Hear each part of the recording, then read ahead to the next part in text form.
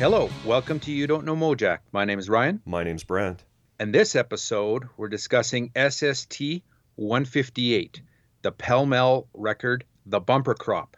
It's our first episode of the year. It's our first episode where we're dealing with a full-length Pell Mell release, which is cool. And to help us along the way, we've got a special guest, Brent. You bet. Bob Beerman's on the show.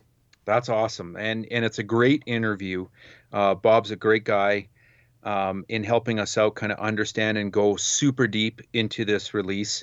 And Brant, before we go any further, I just want to note for the record that I think this is the first episode also where we are going to go to the nines. Do you know what I mean? No. Okay, well, you'll figure it out when we get there. I think we're going to the nines for the first time All right. on this show. Does this have something to do with the comp zone? No, Okay. this is not the comp zone. We're going to go to the nines. This is like a new thing to keep your eye out for Okay. on the Mojack Show, okay? Hey, I thought we might rebrand for 2021 and just go by YDKM. YDKM? Yeah. No thanks. No thanks. That's a no-go on the rebrand. No go on the rebrand. Yeah, I'm going to try and rebrand something for you next episode, though, so strap yourself in. Okay. So, how long were we off? Like a month and a half or something? I don't know. 4 weeks, 5 weeks? Too long. Yeah, let's never do that again. That sucked so hard. Okay, so what are we doing? We're spieling. It's top tens, right? Yeah, so about a month after everyone else did it, we're going to do our top 10 of 2020. I'm glad we do it a month after everyone else because so many people start doing theirs in November and they miss a bunch of releases. It's true. It's true. Like last year, I even missed the new Sophie Major and the new Gang of Four record, and I completely forgot about it when we did our top tens last year. So Bogus. Yeah, totally. Bogus. Okay, so how do we do this? Remind me, it's been a whole year. Well, we go back and forth. So we're going to start at number 10 and count our way down. So why don't you start us with your number 10 pick? All right. So number 10 for me, it was a recommend during the year to you. The band is Modern Rituals, and the record is This Is History on Holy Roar Records. This is, tuned down low, melodic noise, post-hardcore. It's their second album. Just love it. It's awesome. I'm curious to see if there's any recommends from me in your top 10. I don't think so, but I definitely think there's like a pretty good chance we'll have some overlap this year. Oh, Let's guarantee see. it. I guarantee there's overlap. Okay, you're number 10. Hit it. James Williamson and Dennis Tech, 2-1. Came out on Cleopatra Records. Dennis, of course, was guitar-songwriter in Radio Birdman, and James co-wrote Raw Power with Iggy, as well as some other stuff. If you're a fan of Stooges, MC5, Birdman, etc., you'll love it. They've done other records together, and they're good too, but this one's just awesome. Yeah, I bet. I haven't heard that one. I'm already writing down something to check out, and we're only on 10. Yeah. Okay. Number 9, another recommend I made during the year, the new Zetus album, The Cipher, on 12XU Records. This is noisy indie punk. It actually would fit right on SST. This is their third album. Kind of sonic youthy, but that's actually kind of pigeonholing them. But they do have really great male and female vocals as well. Love this record. Still spinning it. Awesome. Yeah, that was a good one. You recommended that to me.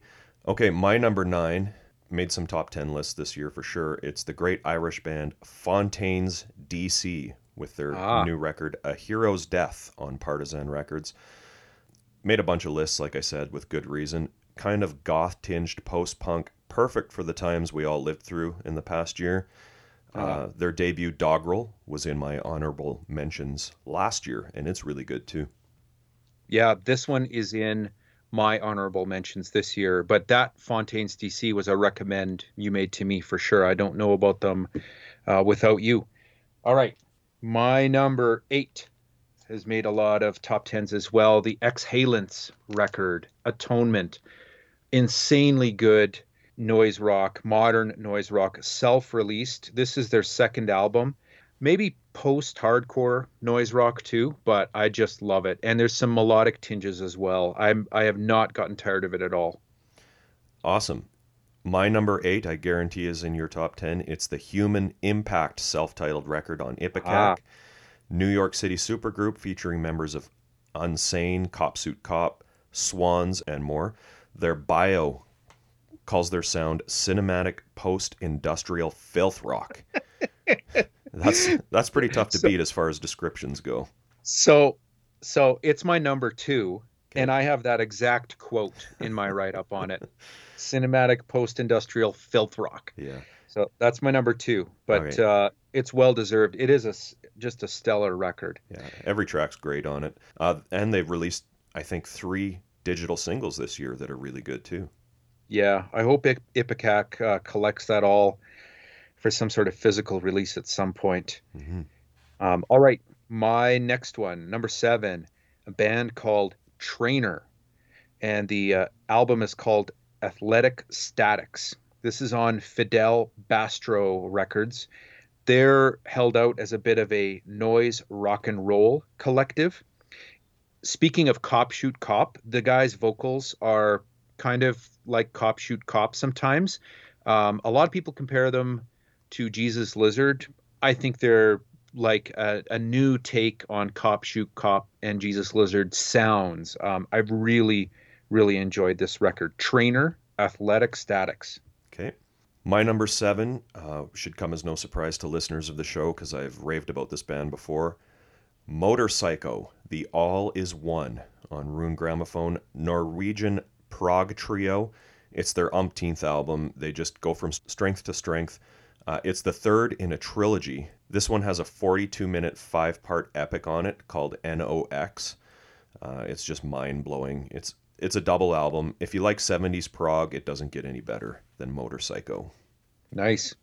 All right, so my next one is the new record by X, Alphabet Land. This one came out on Fat Possum, I believe. Yeah, I've really been digging it ever since I got it. It's their first studio album since Jesus in 1993, if you can believe it. It still sounds like the classic X, but without sounding like a rehash or just a nostalgia job. It's definitely a really great modern X record, and the whole band is just on fire. Love it. It's my number 2 pick. Haha. I just put, wow, they did it. X released an album that stands up to their classics. I can't imagine any fan of the band being disappointed with this record. And Yeah. and to anybody who wants to message us about Billy Zoom's politics or Exene's for that matter, don't, because I don't care. The album rules. Period. Yeah. And in fact, one of the things that I like, it is an album. It's an album's album. And I even like how the very last track is, that beat poetry by Exene. I loved Hmm. it. Yeah.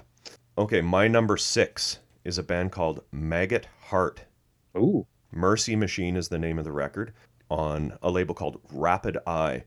So in 2014, there was this doomy band called The Oath that came out of Sweden and quickly split up. But they got there was a big buzz about them. Vocalist Johanna Sadonis formed a band called Lucifer with Nikki Anderson of Helicopters after that. And the guitarist, Linnea Olson, did a few other projects, but then she formed this band, Maggot Heart. They released a record called Dusk Till Dawn in 2018 that didn't really grab me, but this one just rules. It's heavy, but it's not metal. It's catchy as hell. It's a little bit doomy. It's got a post-punk feel to it. Uh, Check out the track Roses on this record. It's probably the song of the year for me. Roses by Maggot Heart. Yep. Okay. Well, on the Doom theme, my next one is the band Slift and the album Uman. I recommended this to you. You checked it out. I don't think it really impressed you that much, but I love it. It's on Vicious Circle Records. It's their second full length of psych doom rock from France. I love it. I just love it. Awesome. My number 5 is the band Zombie with no E on the end. The record's called 2020. It's on Relapse. Still the original duo of drummer A.E. Patera and synth whiz Steve Moore, who also plays some bass and guitar on this album. They've been intermittently putting out amazing synth-heavy prog albums since the early 2000s, and they're the undisputed kings of their subgenre. They've yet to release a bad record. Zombie. Love it. With no E. No E. Got it. That's very it's very Goblin-esque. It I'm pretty is. sure that yeah. They are Goblin-esque, but better. Okay. Goblin-esque but Yeah. better. Noted. This is my Zombie 2020 is my go-to Goblin record. Nice. All right. My next one, this won't come as any surprise to you. It's the self-titled Kariki album on Discord.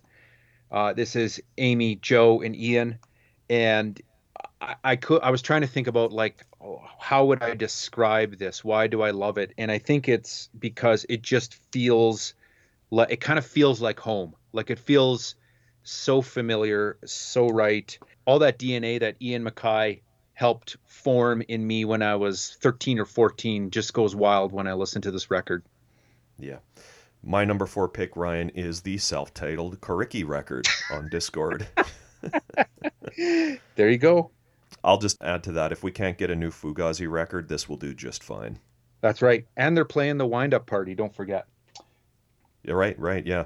I'm sure everyone listening to this show has heard this album and loved it instantly. Yeah.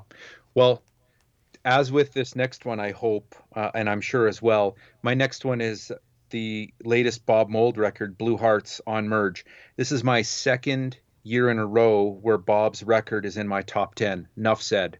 He just cannot stop putting out good music. And again, like the rebirth of Bob Mould with Jason and John is just insanely good.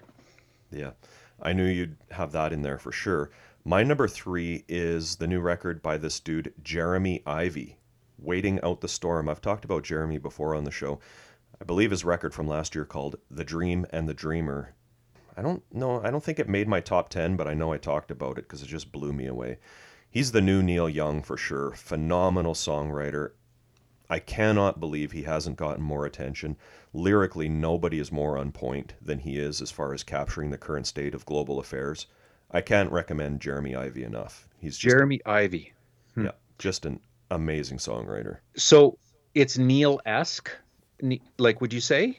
Or in Yeah, what way? Like, what era of Neil are we thinking?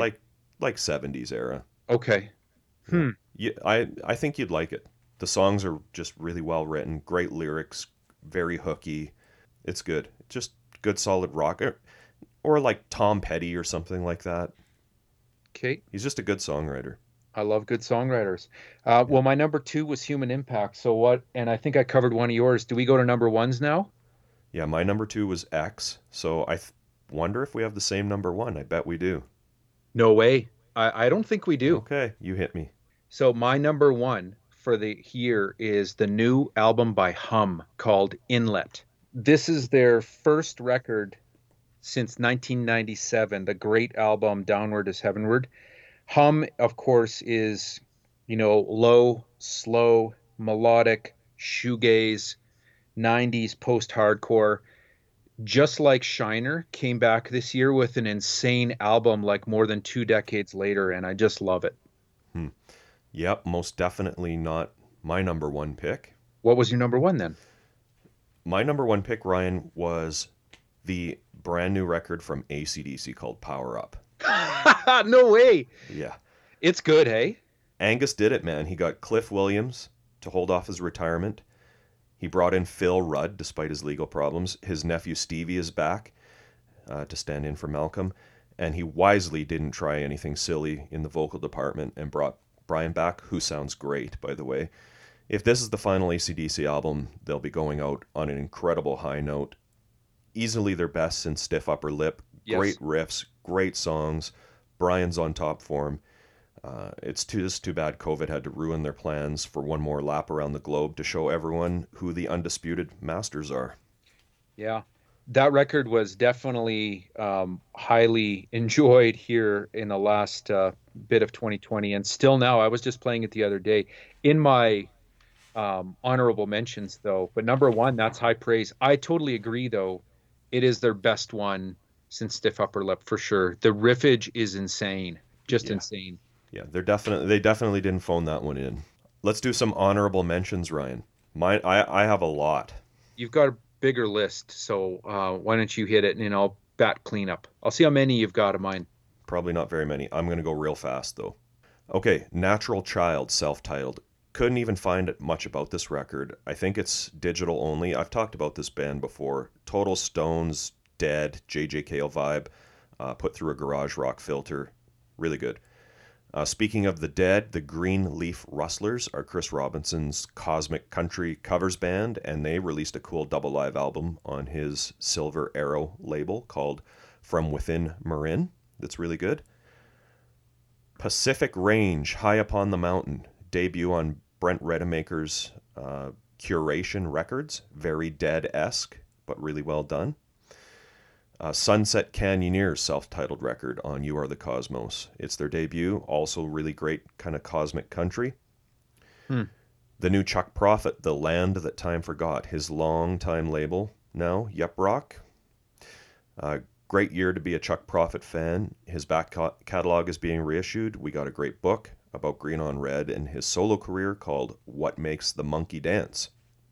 A band I've talked about before. I think they made my top 10 lists in 2016 and 2017. They're called Arboretum. Let It All In on Thrill Jockey. Just a great folky rock band out of Baltimore. Really good. Drive By Truckers, Ryan, released 2 albums this year, The Unraveling and The New OK. Both are good. The Dirty Knobs, Reckless Abandon. This is Mike Campbell's band. He had this band going while he was still with Tom Petty and the Heartbreakers, but obviously with Tom's unfortunate passing a few years back, he's got time to focus on it now. He can really write a song, and he can sing. He actually sounds a lot like Tom Petty, so that's really good. Daniel Romano, this Canadian singer-songwriter, took full advantage of lockdown and released 10 albums. Oh yeah, I read about that. They're actually all really good. Highlights are the live album, OK Wow, which shows more of his T-Rex meets country rock side. He released a killer prog album with one song on it called Forever Love's Fool. You can find most of this on his Bandcamp, by the way. The most interesting thing he did was this record called Daniel Romano's Outfit Do What Could Have Been Infidels by Bob Dylan and the Plugz. It's him and his band covering the Bob Dylan record Infidels as though it was done by the Plugz, and it's just Whoa. fantastic. Thelonious Monster released a record called Oh That Monster. It's their first record in 16 years. It's got Dix Denny back on guitar, Martin Lenoble, Chris Handsome, of course, and Pete Weiss. So it's actually, a reunion, not just like a Bob Forrest record or whatever. It's really good. Hmm. The Professionals, live in London. This is the rebooted version of the band with Tom Spencer replacing Steve Jones. Their comeback album, What in the World, was my number 2 pick in 2017. This is a great live album. They cover their entire career, and it ends with some Sex Pistols tracks, too. And they also released 3 EPs this year with some new studio tracks on all 3 of them, and all 3 are really good. The Damned, The Rockfield Files, a new Right. EP recorded at the famed Rockfield Studios, which is where they recorded the Black Album back in 1980. One of the tracks, Black as the Night, came out on the comp of the same name last year, and it's a must-have for sure. Speaking of the Damned, Rat Scabies and Paul Gray, along with Alfie Agnew of Adolescence and D.I., along with Sean Elliott of D.I., have another new album as Professor and the Madman called Seance. That's okay, but for me, the best Damned-related project that could have easily been in my top 10 is the second album by Sensible Grey Cells called Get Back to the World, which is Paul Gray and Captain Sensible together. That's great.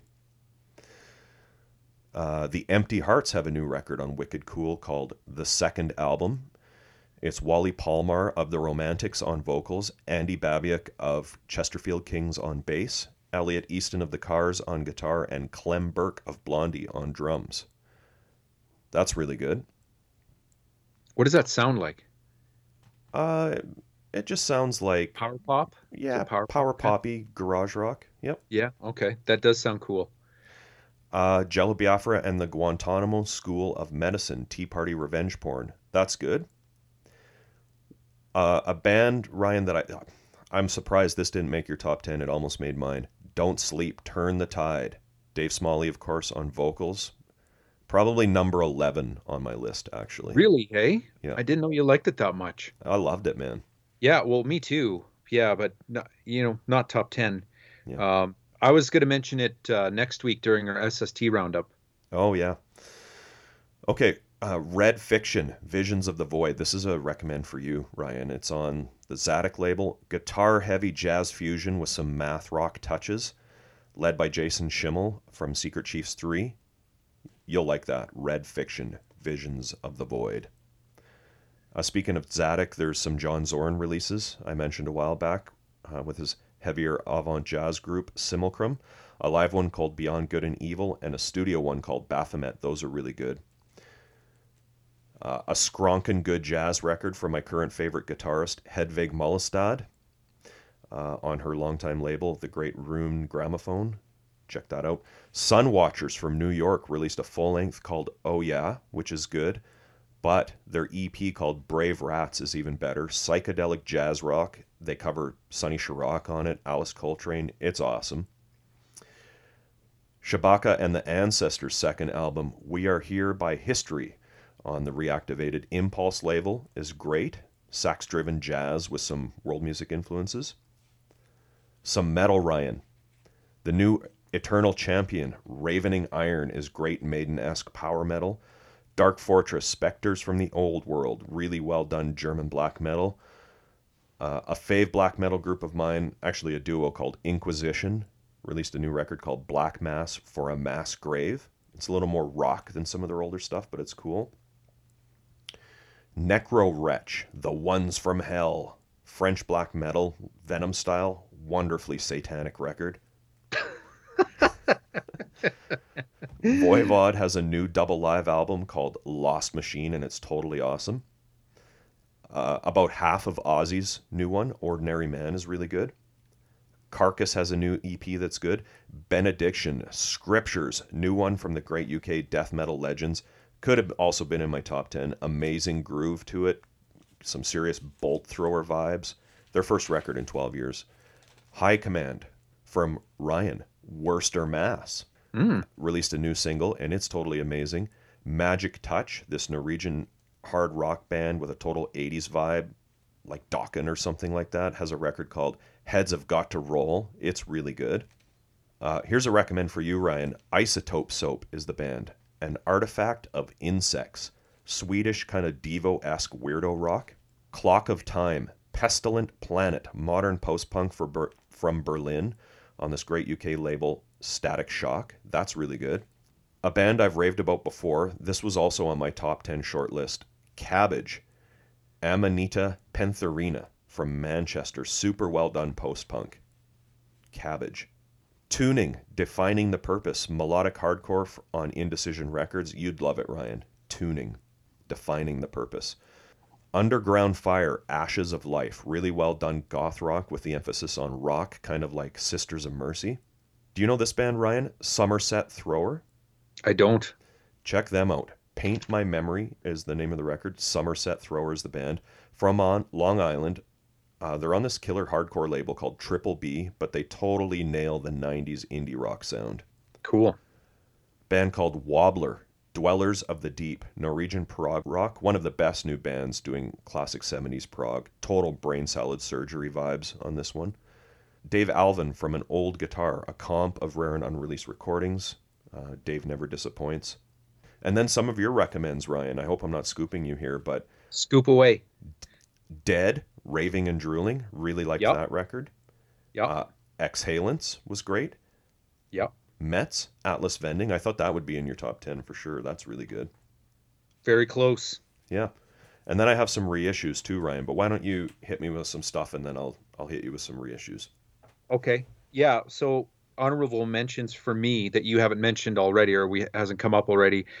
Curtis A put out a new record, Jerks of Fate. Of course, Curtis is from Minneapolis and played around the scene. We spoke about Slim Dunlap a while back, and Curtis A's new record is actually really, really good. He released some records on Twin Tone as well way back when. Mm-hmm. The band Buildings put out their last record called Negative Sound. This is noise rock on Gilead Media or Antenna Krizku. They've had a bunch of great records. This is their last one, and they broke up right after. Blacklisters, more noise rock. Their record Fantastic Man, their self-released third album. Ed Hall released something called Permission to Rock Denied on Forbidden Place Records. We both liked that record Push by the band Heads. Right. That's a great record this year. Hey Colossus put out a record called Dances and Curses, which will come up next week, I think, on Wrong Speed Records. Live Skull put out their Dangerous Visions record, also on Bronson Recordings, like their record from last year. That's a really good record. Like that one was almost in my top 10, the new Live Skull. Hmm. Mint Mile, Tim Midget's band from Silkworm and Bottomless Pit. The new Mint Mile record Ambertron on Company Minus One. Great record. Moving Targets, the Humbucker record came out on Boss Tunage. They also had a split 10-inch with the Swipes on Mad Butcher Records. We mentioned the Shiner record, Schadenfreude on Two Black Eyes. Great record. Shuck, this band called Shuck, which is a noise rock band. The record Petrichor and Rainbows on Hominid Sounds, very good. Silver Scrolls put out their Play Music for Walks record. That's Brian and Dave from Polvo. That's on Three Lobed Recordings. The Sweet 16, still enjoying that Mm. record. Yep. Mine Would Be the Sun. Rob Nesbitt from the band Bum. That's a great double LP. Awesome. Wire, one of my all-time faves, put out two records last year, 1020 and Mind Hive, both excellent. Savik, remember that band, Yeah. Brant? Yeah. Savik put out a new record, Rotting Teeth in the Horse's Mouth, a great record. And I also had like AC/DC and Dead and Fontaine's DC, but we already covered those. What about your reissues? Well, there was a ton, but I just selected a few here. The Stones Goathead Soup reissue is great. The Stooges live at Goose Lake on Third Man's really awesome. Mm-hmm. That label, Pine Hill Records, reissued a super rare album by this band called Zygote, called A Wind of Knives. It's the group Stig Miller and George Fletcher formed following the breakup of Amoebics, and it's really amazing. Total Killing Joke vibe. You'd probably like that. Zygote. You should check that out. Yeah. Johnny Thunders, Live from Zurich 85. I don't think that's been released before. It's really good. It's a good recording, too. They re-released that Gang War record this year too, by the way. That is not good, but this is. The Replacements' Pleased to Meet Me box set. Not quite as monumental as Dead Man's Pop for me, but still really good. What about for you, Ryan? You're a Turbo fan. Replacements? Well, they also re-released the live incarcerated triple LP, The Replacements, and the Model Prisoners record got re-released this year. That's the Sonny Vincent and Bob Stinson band. Oh, That the record Cow Milking Music that came out. It was originally released in 2010, of course, long after Bob passed away on Disturbed Records, but that one got re-released this year as well. what's the band called? Model Prisoners. I'm writing this down. Sonny Vincent's been on a super big like reissue tear, and he put out the Bob Stinson record too, which is cool. That's the good thing about lockdown, man. We got some people to crawl under their stairs and dig out some old tapes. Yeah. Yep. Thin Lizzy, Rock Legends. Kind of the daddy of all box sets. Definitely the box set of the year. 99 tracks in total across 6 CDs, 74 of which are unreleased in any form. And they're not barrel scrapings either. There's so much amazing stuff on there. Neil Young's Archives Volume 2 is also really amazing. Nicky Sudden's Bible Belt reissue on Easy Action has a ton of previously unreleased tracks. It's really good. The Gun Club Miami double LP on Blixa Sounds has a second LP with Miami demos on it. And they're actually really good, and I don't think those have been released before either. That self-titled release by The Whip that we've talked about, Ryan. Yep. The Pylon Box, also really great. Fear, More Beer, double LP with the full demos. That's good. The band Fang reissued their comeback record from 1998 called American Nightmare. The Paul Collins beat, Another World, Best of the Archives, is a really great rarities comp. And Red Cross, self-titled EP reissued on Merge. Cool packaging, 5 great bonus tracks. Check out the song Fun with Connie, and you'll hear why it's in such an interesting document. Okay. I'll give you a hint. Greg Hetson was in this version of Red Cross. Okay. That's it. For reissues? That's it. Okay, let me lay a couple on you. Of course, the Circle Jerks Group Sex Mm-hmm. was reissued. The 100 Flowers Drawing Fire 12-inch on In the Red came out again. That was awesome. Extra tracks and like very authentic packaging.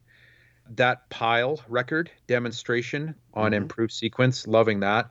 The Bob Mould Distortion Box, of course, came out. 24 CDs. Man, oh man. I listened to it from start to finish over the holidays, and I loved every minute of it. Even the electro discs, which I totally wrote off before. I don't love them, but I don't know. Like all these years later, maybe I have a slightly greater appreciation for them for some reason. Is there like liner notes in that? Oh yeah, Yeah. yeah. Lengthy. There's like a not a book, but pretty lengthy liner notes in there. It's a good read. And there's a lot of people who made contributions. They interviewed Bob, like Fred Armisen, for example, has got Right. like a write up in there, and other folks. Let's see here. You already covered the replacements. Son of Wharf Rat Tales came Oh, out again on right. Wharf Rat Gramophone. Don't forget the J Mascis box, Fed Up and Feeling Strange. The Mudhoney box, Real Low Vibe. That band Oxes, I mentioned that a while back. The Fourth Wall came out, the re-release on Computer Students. The Malls, Brant. The Malls have a tie, very, very tenuous, but a tie to Pell Mell via folks that are playing with Bob currently, and we'll get into that in the interview. The Malls, White Stains. This is a collection that came out on Rave Up Recordings. They had a single, but this is a full collection. And Peter Prescott from Burma, customized, and Volcano Suns was in the Malls. Let me see here. I might have one. Oh, and Trotsky Ice Pick. They re-released their Poison Summer LP. That was originally released on Old Scratch Gramophone, then on SST in another form at SST 239. So we'll get to that in a couple of years. And they mentioned on their website that this is the first of 7 legacy albums from 83 to 93 that they are going to reissue on Poison Summer Records, which is really cool. Right on. That's it. Lots of reissues too. Yeah. Hey, and if anybody's wondering why we're not talking about more of the SST stuff that came out or related to SST, there's a ton of it, and we're doing that next week. So stay tuned for that. Yep. If you want to hear what the SST community has been up to in 2020, we've got you covered on next week's episode. Got a few pages of foolscap to cover next Yeah, week. right on. What a year, man. What a year. I just hate it when people say there's no good music anymore. Oh yeah, there's always something good out there. Yeah. If you spend a few minutes, you can find something new almost every day. Yeah. Let's get into Pell Mell. History Lesson, Part 1. All right, Brant. So we have Bob on the show. What's the best way to kick it off? I've got some of the history, but I bet you've got a pretty detailed history, and I've got a list of some of the releases too. Well, there is an excellent piece on the Perfect Sound Forever page by Dave Lang, where he interviews Robert Beerman, David Spalding, Steve Fisk, and Greg Freeman.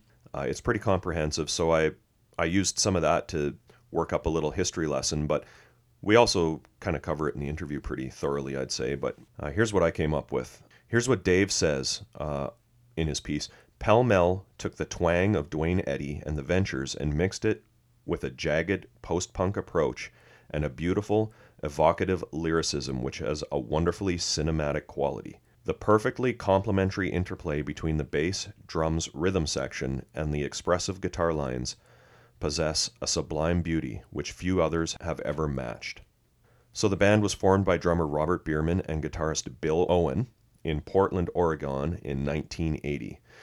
They added Arnie May on as second guitarist and J. Lars Sorensen on bass, both from local art band UHF. Robert, in this interview with Dave Lang, lists their primary influences as the Feelies, the B-52s, Pylon, Television, A Certain Ratio, Joseph K., Fire Engines, Pill, The Contortions, Per Ubu, as well as having a fondness for Dwayne Eddy, The Shadows, and The Ventures.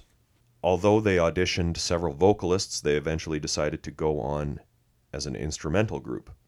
They recorded their debut 12-inch EP in 1981 in Seattle at Triangle Recording. They self-released it on their Indoor Records imprint, and SST later reissued it as SST 241. So, Ryan, here's another group we're kind of doing in reverse order, kind of like Sonic Youth. Oh, yeah. Yep. Yeah.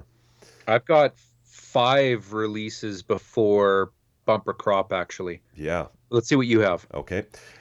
Arnie leaves the band right before the record comes out, as Bob recalls in the Perfect Sound Forever interview.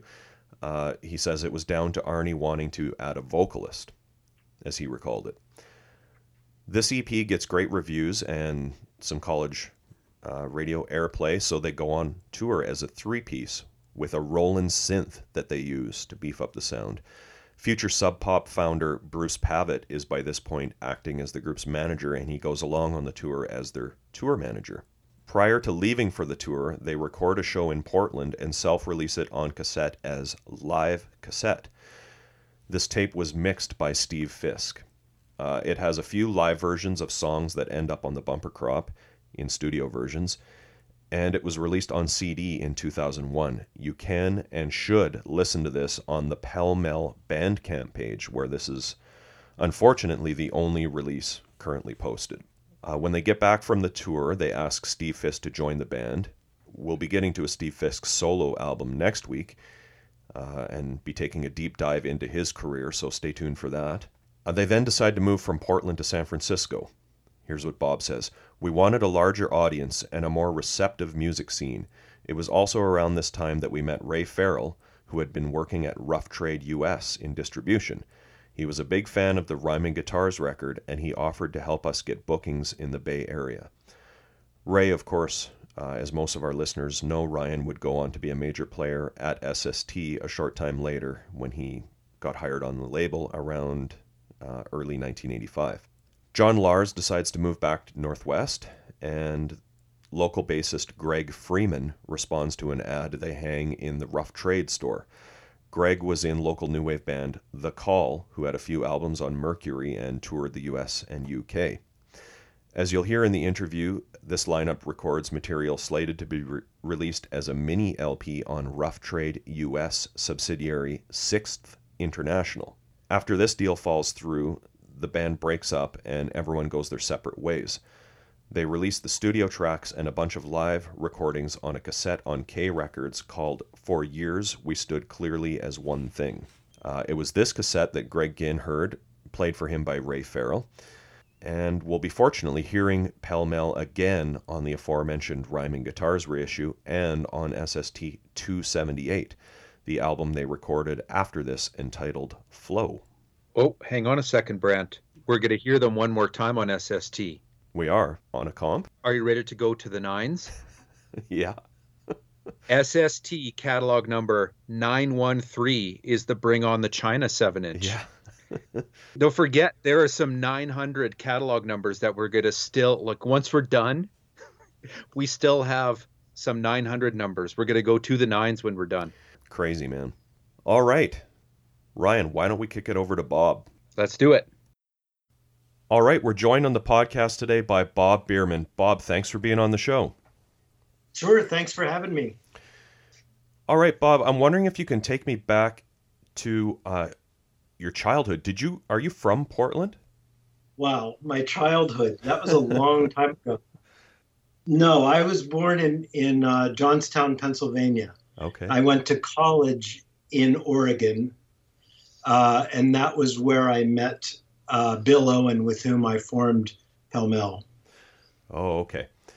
We met in Eugene, Oregon, and then later there was other stuff happened, and then we both ended up in Portland, and that's where we formed Pell Mell.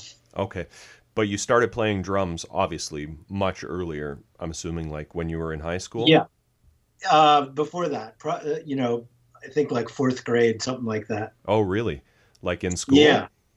Yes. Yeah. Yes. Were you in a band in high school?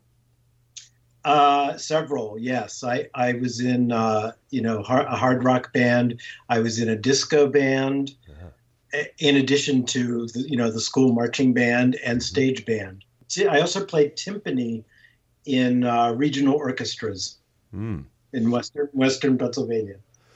Okay, the bands that you were in outside of school, were these, did you do original music? No, they were all cover bands. And that was like, Foghat, Aerosmith, Right. Nazareth, UFO, Thin Lizzy, et cetera, covers of rock, hard rock, the hard rock of the day. Right. Yeah, So by the time you get to Eugene, though, right. weird Big stuff change. is weird stuff is happening in the music Yeah, world. weird stuff. Right. I pretty, I got, I went new wave as it was termed back then, right? So, I actually to this day remember giving away all of my Aerosmith albums, some of which I regret, but I gave away all of my hard rock records, saved Lou Reed, David Bowie, and Roxy Music, and then went new wave, and that was sort of never looked back. That Um, that's the way that goes. Aerosmith's not cool anymore until you remember later on that you can well, still that's exactly you can still like that's Aerosmith. right. There are deep album cuts on those Aerosmith records that are great. Yeah. So yeah, and the other thing, Pell Mell, we didn't form with the intention of being an instrumental band. We simply didn't find a singer that we liked, and the more we were sort of jamming and writing material, we just realized, what, these songs are great as is. We don't need a singer. So we never really had like a dictum or like Mhm. we are going to be, we're going to be the ones that fly this instrumental band flag. It was really more like, well, we just simply didn't find anyone whose singing added anything. Right. So left them as is, which was a very, very radical thing to do at the time. It doesn't seem very radical now, but there weren't any instrumental bands in this scene. Mm-hmm. In sort of the underground rock, punk rock scene. There weren't any at that time. Right. So Okay, so did you say it was Arnie that you met first? no, Bill Owen. Okay. He and I met originally in Eugene, Oregon, at University of Oregon, and then I moved back east after that. After 1 year at U of O, moved back east, then moved back to Portland, where Bill was going to Reed College there in Portland, and he knew Arnie, who was working in a record store selling all these cool, he was the one that was telling people to buy Perubu records in Portland, Oregon in 1980. Right. And he was also a veteran of many underground Portland bands, avant-garde Portland bands. He played sax and guitar. And he brought in John Lars. He did. Right. Now, tell me about the band they were in together, UHF. UHF was a very experimental. I think if I possibly improv. I don't really know, but just very, very experimental. Free. They had some noise elements. I think a vacuum cleaner was part of their lineup. Yeah. Very, very experimental and great. Okay. They were also funny, I remember. I'm really curious about the Portland scene. A lot of Yeah. these smaller, I'm assuming it was a bit smaller than obviously, some of the bigger cities, but I'm always fascinated by these scenes where there's not enough bands to have these are the punk bands and these are the art bands. It's the whole thing is just an eclectic group of bands, and that's the impression I get of the Portland scene. Is that right? Absolutely, and very, very well put. Right. But although, even within that, though, there were definitely factions, just like in any scene. but I think everybody went to all the shows. Yeah. So it wasn't like, oh, I only go to see the punk bands and I only go to see the experimental band. I think, as I recall, it was the same people at all the shows. It was a very small scene. And, there was this cooperative venue and artist space called Clockwork Joe's that hosted shows, and we actually rented practice space there, and that was where the Rats, the Neo Boys, Jungle Nausea. These are all bands, from that time in Portland. The Wipers were before this, but also concurrent with. So we found ourselves as part of that sort of Clockwork Joe's scene, but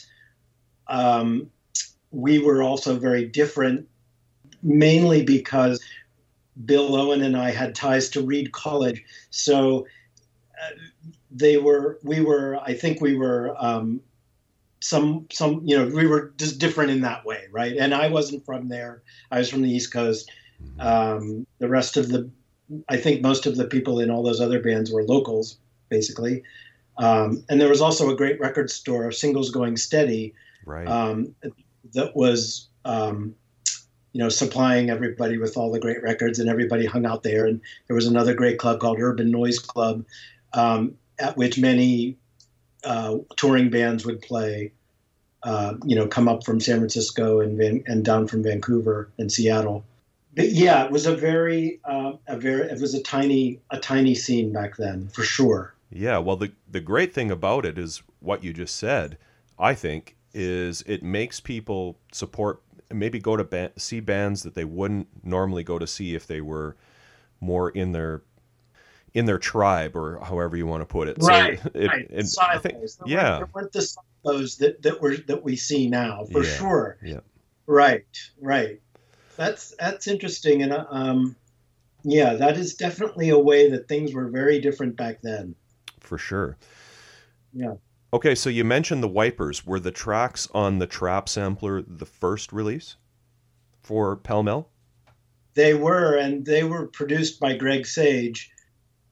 He had this idea of putting out a sampler for Portland bands, duh. Mm-hmm. And he liked us from seeing us. We played some shows with the Wipers, and he liked our live stuff, and agreed to put us on that, which was a great thrill at the time, for sure.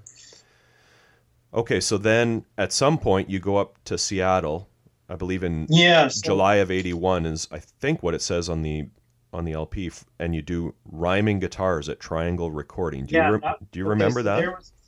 I do remember that very well. The reason and I was just talking about this with some of the other band members. We were talking about how did we end up in Seattle to record? Well, that was, and I remember it being a little bit controversial in the Portland scene.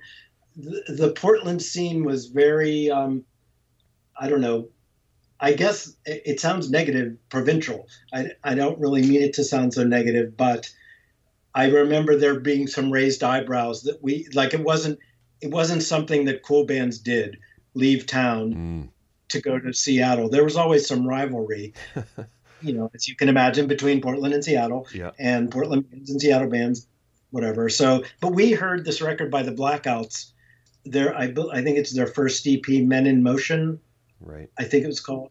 And it sounded like no other record that I had ever heard at the time. It just sounded amazing. And, we figured out, we learned where they recorded it, and that's where we went to record. Okay. All right. I assume Indoor Records was the band's imprint? Yeah, that was just me and Bill Owen. Okay. Yeah. When and how does Bruce Pavitt come into the picture?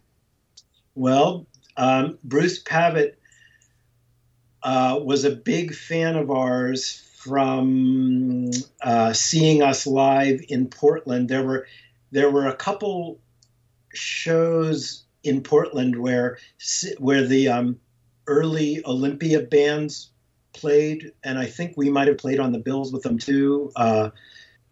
John Foster's Pop Philosophers, the Tiny Holes, and some other Olympia bands that are escaping me at the moment. Unfortunately, names are escaping me. But so he knew us from that, and also so he was doing Sub Pop as a fanzine. He was putting out basically a fanzine, as you did back then, and a stapled Xeroxed fanzine writing about regional. His whole thing was keeping tabs on all the many regional scenes across the country, right, like the one we just described in Portland. Every city had a scene like that. Yeah. And so Sub Pop's mission was to document that for everybody across the country so that everyone had a sense of what was going on everywhere else. So he was great at networking with all these different bands and the other fanzines and radio stations, record stores, distributors, etc. So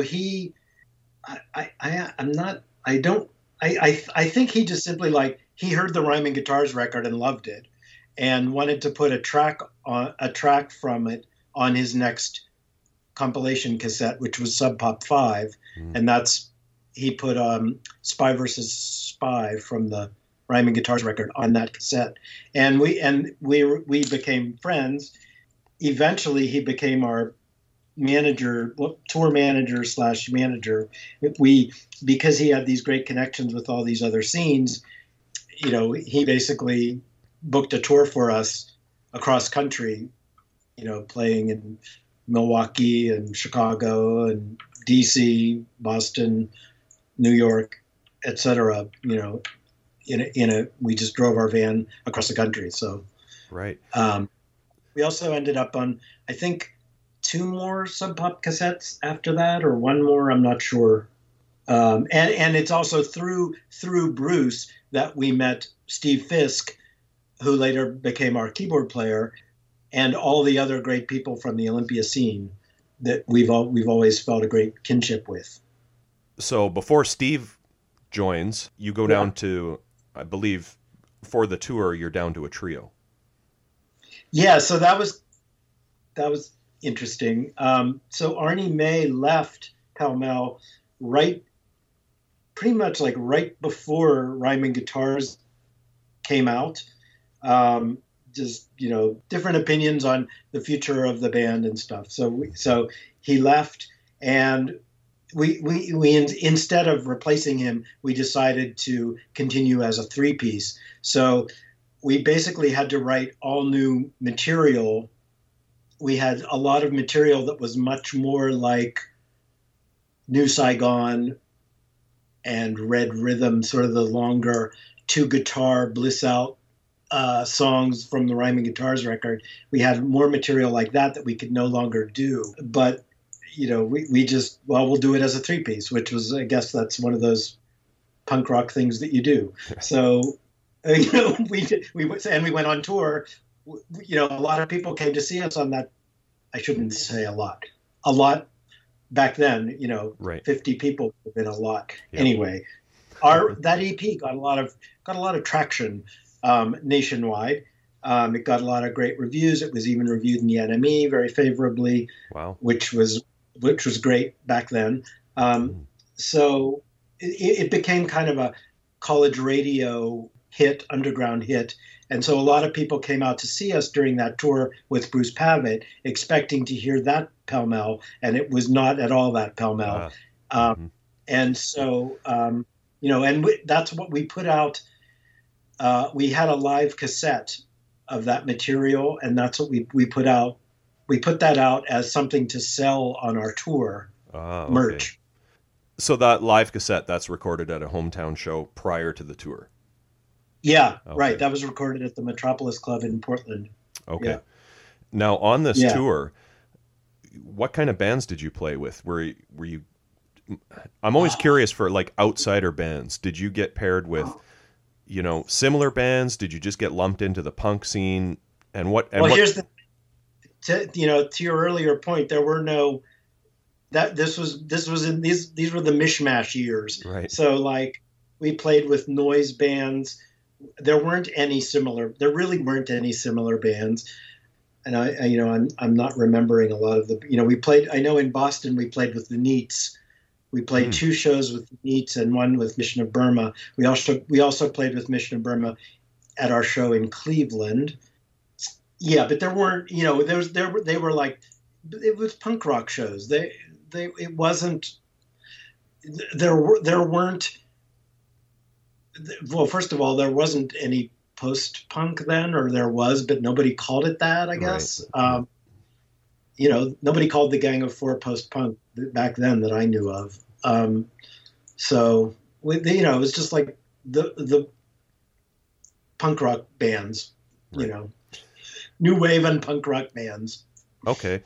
So following that tour, Steve joins the band, and the 4 of you moved to Berkeley. Why Berkeley? Okay, so so further on the backstory is we worked with Steve on mixing the live cassette. And while we were up there, we talked about him becoming a member, which was great. We were big fans of his stuff. His track on Sub Pop 5 was the thing that cemented the deal. There's a great cut of his on that Sub Pop 5 compilation cassette. Okay. And we wanted to not. We were still we kind of did it as a trio. We had a synthesizer.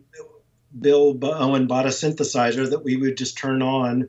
The synthesizer parts at that point were basically like a wash of noise that he would go over and turn on when he was between guitar riffs as a trio. That's how that worked. So then, we made more of a conscious effort to up the keyboard game considerably, and add Steve Fisk. And then we decided to move. We felt like we had gone as far as we could in Portland, sort of building an audience wise. And so we moved to the Bay Area mostly so that Bill could continue college at Berkeley, UC Berkeley. Okay. So that's how we ended up in the East Bay, in that area, in the Bay Area. And plus, we weren't just going to move anywhere. We wanted to move to a place with what we hoped would be a thriving music scene for us to fit into, which didn't really happen in San Francisco, sadly. Oh, I would have thought the opposite. No, very hard town. Who knows? Was it because we weren't from there? I don't know. But on the other hand, you have to think about the music. Like, okay, so it was not easy being an instrumental band on these punk rock bills, so we were just constantly pushing this boulder up a mountain. Like, no, really, there's no singer. No, fine. You don't need one. It's fine.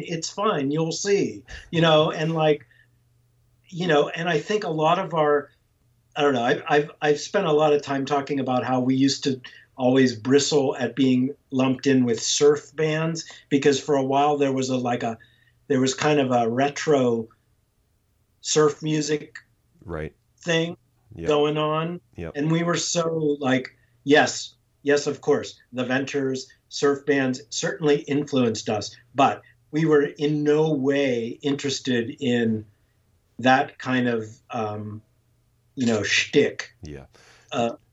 So there was, we're instrumental, and we're not jazz, and we're not a surf band, and there are guitars, and it's noisy. So it was just always an uphill battle.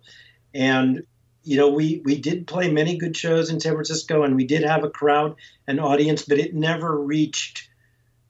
I'll just speak for myself. I never felt like we were a part of any San Francisco scene in any way. I'm also not even sure now. So the San Francisco bands at that time were like Translator, Romeo Void, like really like new wave, Yeah. Yep. new wave pop bands. And then but then there were also like extremely arty industrial bands. So there was just, it was just hard. Like there was no, there wasn't a, a, a niche for us there. So, and I think we did get kind of discouraged about that. Although, we played many great shows. We opened for lots of great bands. We played many great shows in LA with 100 Flowers, the Minutemen, Savage Republic. Those bands all loved us. In some ways, I think we should have moved to LA. Duh. Now it seems kind of obvious, right? Yeah. Those bands really liked us. We loved playing with them. But San Francisco was just always very hard. It was hard to gain any kind of traction there. Yeah, I think the surf thing, I mean, people want to classify things, right? So you're instrumental, you have some reverb on the guitars. Oh, they're a surf band. Not realizing, like, I don't think you play a single surf beat anywhere on this record. Right. Right. Well, right. Yeah. And okay, we were influenced by that sound. Bill Owen played a Mosrite guitar, the Ventures Mosrite guitar. So, there were a couple like, maybe they are, there were a couple little clues there. We were also influenced by Duane Eddy. So it was like Duane Eddy, the Shadows, and surf guitar were like the guitar influences. But, the surf thing was always just really troubling because we could have been it would have been so easy if we had been a surf band, right? Like we were, we just worked really hard and played to know people, and we're always flying this stupid like, hey, wait, no, we're good. We don't need a singer. We're not a surf band. It was just hard. So I played in an instrumental band 10 years after this era, and yes, it was probably at least every show we would get a comment about how much better we would be if we just had a singer. Totally. It was ridiculous, right? Like ridiculous. Yeah. Like, oh, I never thought of that. Good idea. I knew something was missing. Yeah. People. Yeah. Okay. So at some point, John Lars leaves the band, and then Greg Freeman comes in on bass. Yeah, that was a momentous change. So John Lars was I think he was unhappy in the Bay Area, and it was again just another one of those sort of partings that bands go through. Mm-hmm. I hung an ad up at the Rough Trade record store that we were looking for a bass player, and Greg Freeman saw the ad in there and called me up, and he remembers coming to my apartment in San Francisco, and we played for him the what was to become the Bumper Crop studio tracks, and he was blown away, and really, he was simpatico to where we were going musically, and it was a great fit for us. That was a happy time. He had been in the band The Call, so he was, and I think he had moved to the Bay Area from Santa Cruz, where he was playing in The Call. So you mentioned the Bumper Crop recordings. So Calvin Johnson releases the cassette only For Years We Stood Clearly as One Thing. On K Records. So that's the recordings you're talking about at this point. But see, we recorded the studio tracks that are on that K cassette and also the SST album of the Bumper Crop were originally going to be put out by Sixth International, which was a division of Rough Trade US. Okay. That fell through. We got as far as album cover art and everything. Oh, wow.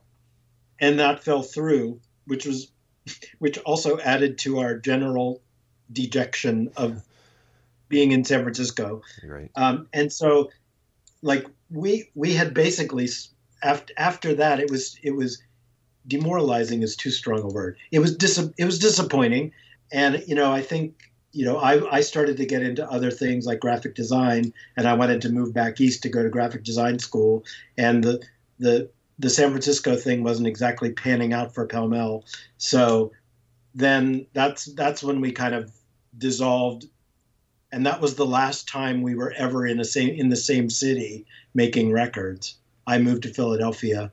And so Calvin put that cassette out. I figured when he offered to put that out, because there was no other home for it.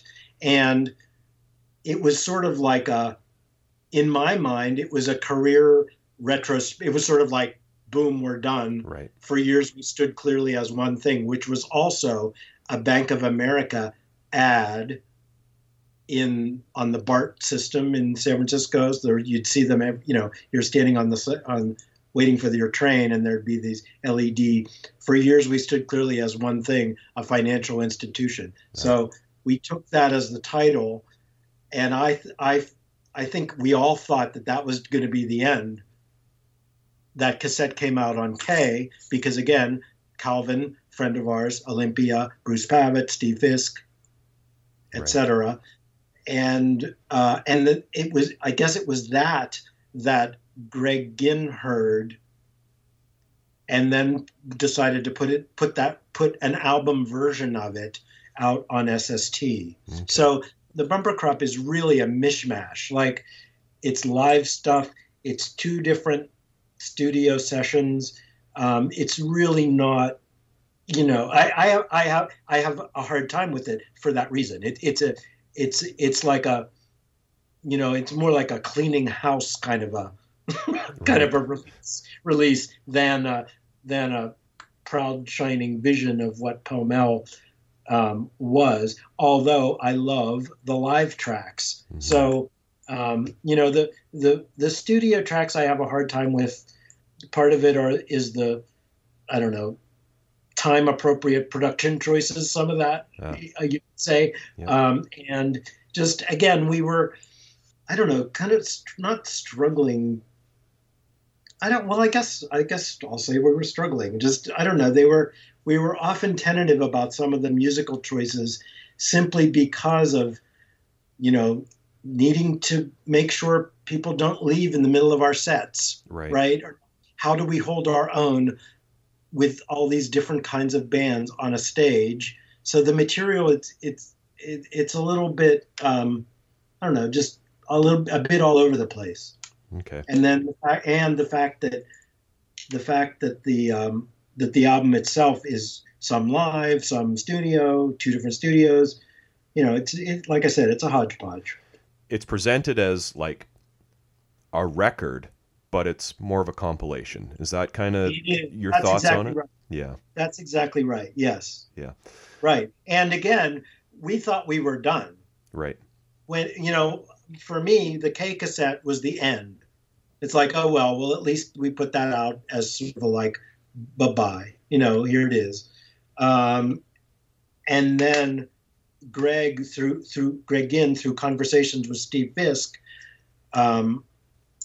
he heard the Rhyming Guitars record and Bumper Crop and wanted to put them out.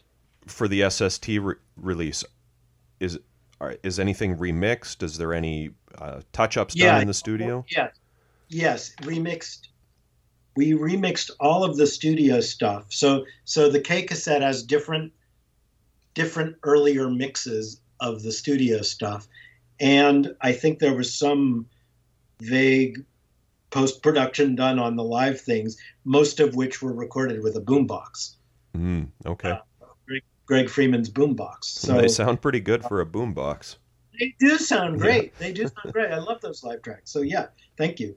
The other funny thing about, which is really stupid and dorky, nobody, like there were like hardly any CDs in the world when the Bumper Crop, when SST wanted to do a CD version. So like, and we had extra tracks, right? There's extra tracks on the cassette of the Bumper Crop and the CD. Yeah. And stupidly, the extra tracks are right in the middle of the CD because that's where they were on the cassette. And like, it never occurred. Like, I don't know. I guess I didn't ask enough questions about what is this new technology, the CD. So it's like there are songs from the rhyming guitars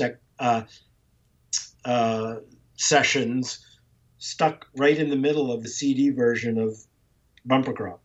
Alligator Stomp and My Three Sons. Yeah, exactly right. They don't sound out of place though. Like it's a cohesive sounding album to my ear. Thanks. Thank you. To me, they're like, what the hell were we thinking? And why didn't someone say, those can just go on the end? So yeah.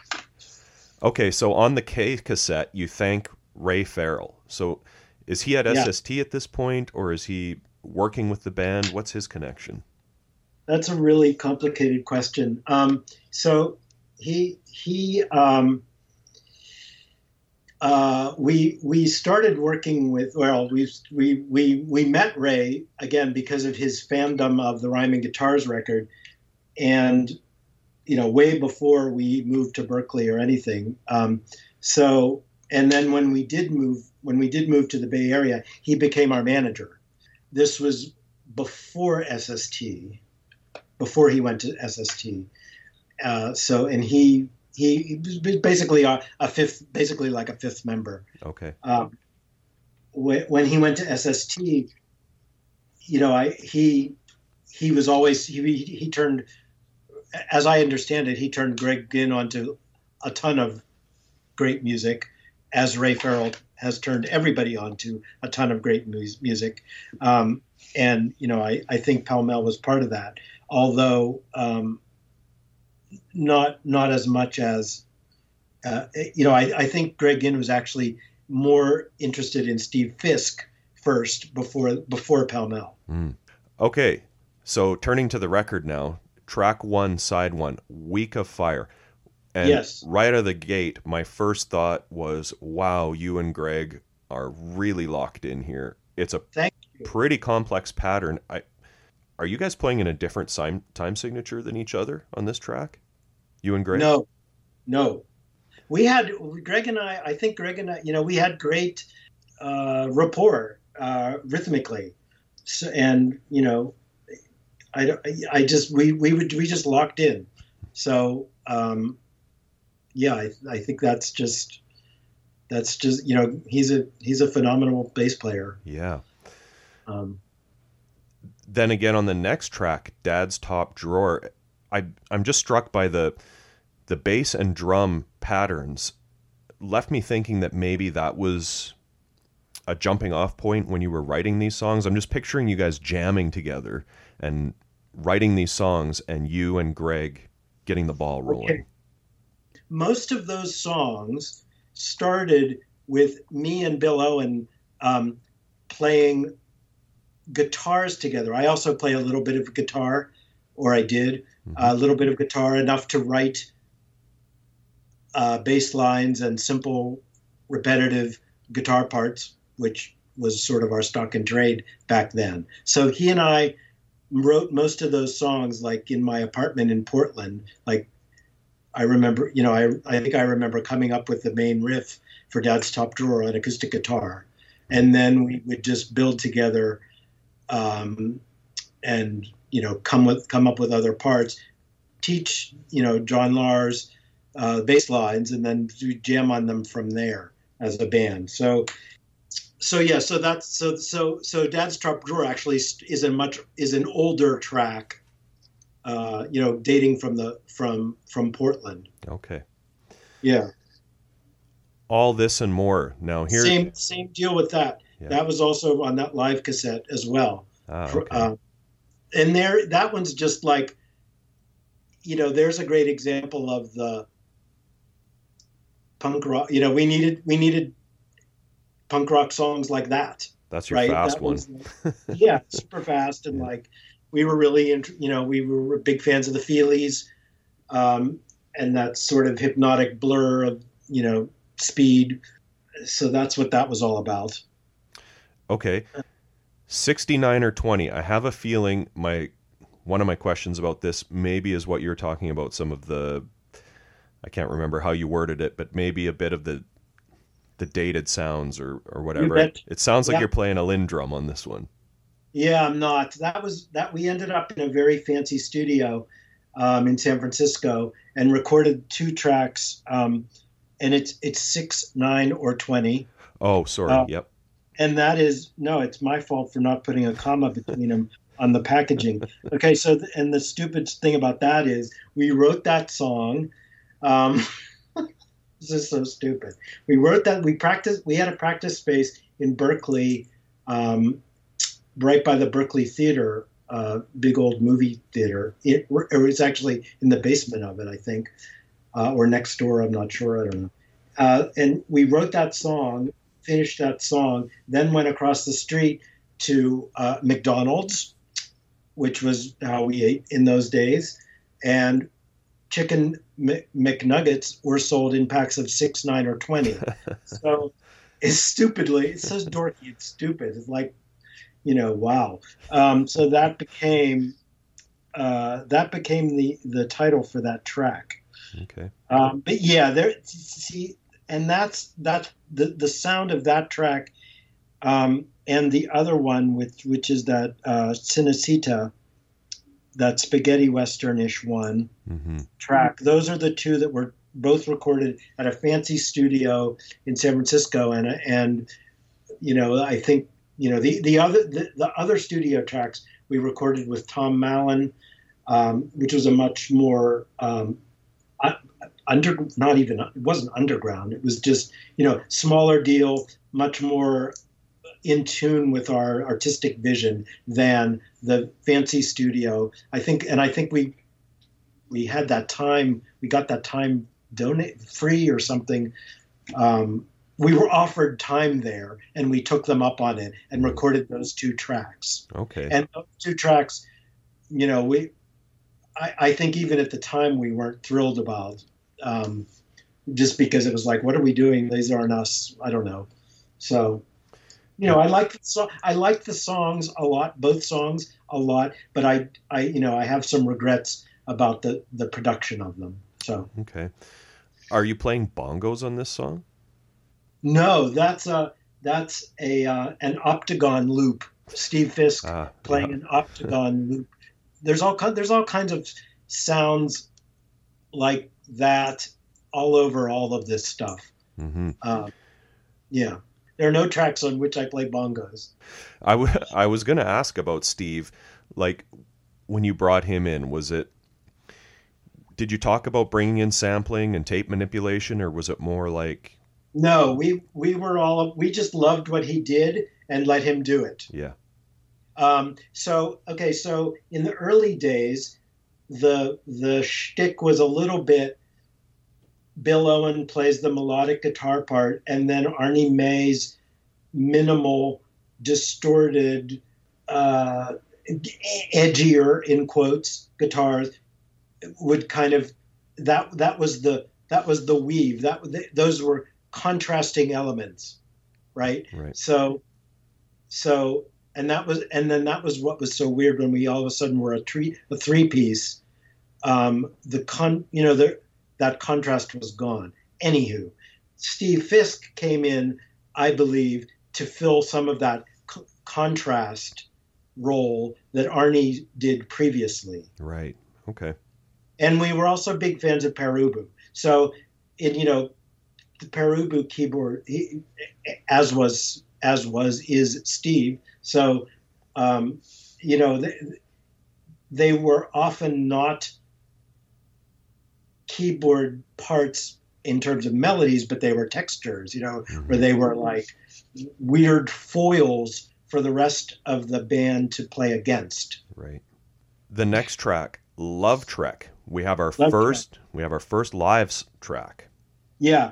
When I was hearing it, I was wondering to myself, like, did you guys improvise live, or was it pretty laid out? It was pretty laid out. It was pretty darn laid out. I think there were some sections within certain tracks that were freer, but no, it was pretty laid out. Okay. And this, So Rhyming Guitars, there are two. The Rhyming Guitars record has two big long tracks. Well, they're not even that big or that long these days, but they seemed like it. New Saigon and Red Rhythm. So we had many songs like that were just like big long, and I will say clearly that this was because we were huge fans of Public Image Metal Box. Mm-hmm. So, and like, we loved the idea of these long hypnotic grooves. So Love Trek is another one in the tradition of those two, versus all the snappier, shorter ones that we just talked about before. Yeah, So, you can definitely hear the Metal Box influence on for some sure. of these songs. For sure, Metal Box and the other great influence, especially on the bass. So Jaw Wobble's bass lines and Pylon's bass lines. Yeah, We were like, there were times when I wished we could just like use those bass lines and come up with our own instrumental stuff on top. Really, it's like it was that simple. So, or that enthusiastic of an idea, anyway. So. right. Okay, then we have the two Rhyming Guitars tracks. Is that it from that session? Do you know, or is there more stuff? Yeah, that's it. There were the four that came out on Rhyming Guitars, and then these two, both of which I believe were Arnie birthed. Okay. Arnie Alligator Stomp has a real what was that? I don't know. I guess that's sort of the friendly side of New York no wave stuff, like the Ray Beats. The Alligator Stomp has a bit of that, Mm-hmm.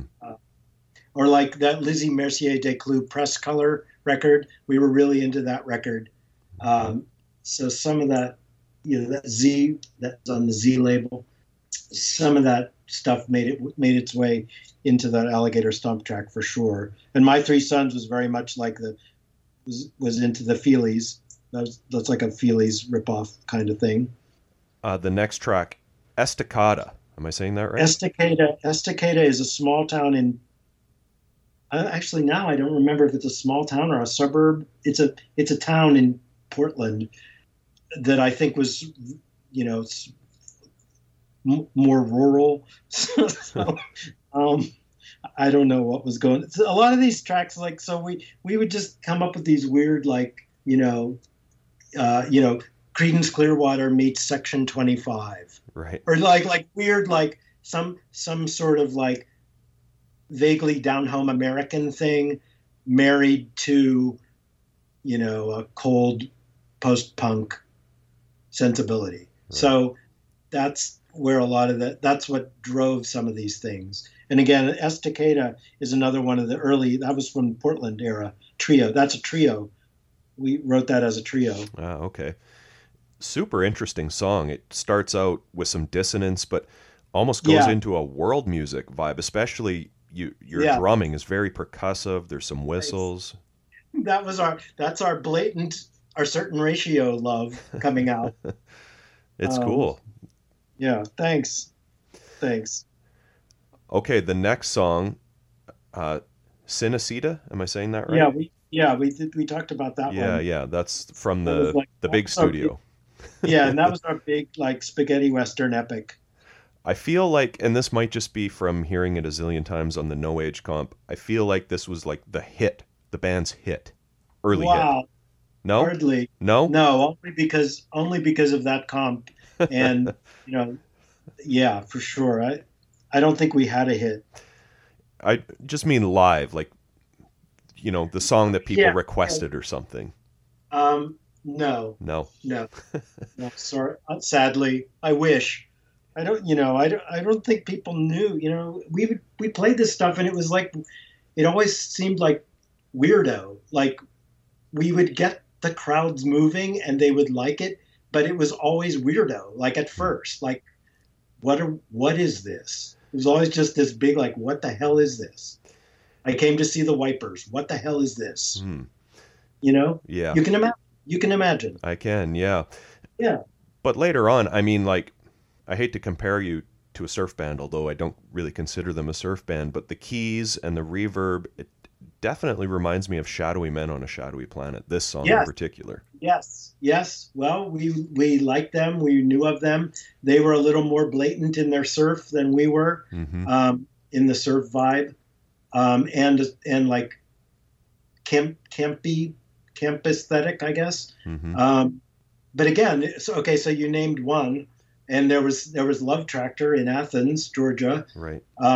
and the Ray Beats in New York. But it wasn't like, on every new wave bill there'd be an instrumental band. Yeah. So it just always felt like weirdo music that we were asking people to like, and luckily they did. Many people did like it.